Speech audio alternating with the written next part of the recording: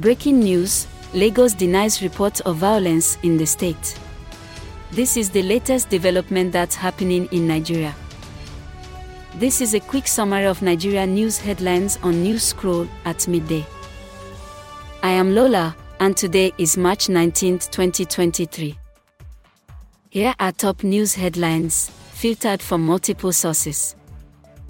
PDP gets first victory in House of Assembly elections in Kogi State. Report by Legit.ng. Number 2. Lagos Police denies reports of widespread violence in the state. Reported by Nairametrics.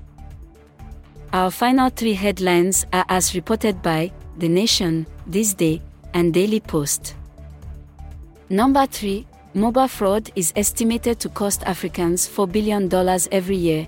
Kenya, South Africa, and Cameroon top the list of countries where this type of harm is most prevalent. 4. UK earmarks £10 million for energy solutions in sub-Saharan Africa. 5. The federal government increases fuel supply to avert price hike and end its scarcity. This rounds up the Midday News Scroll headlines broadcast.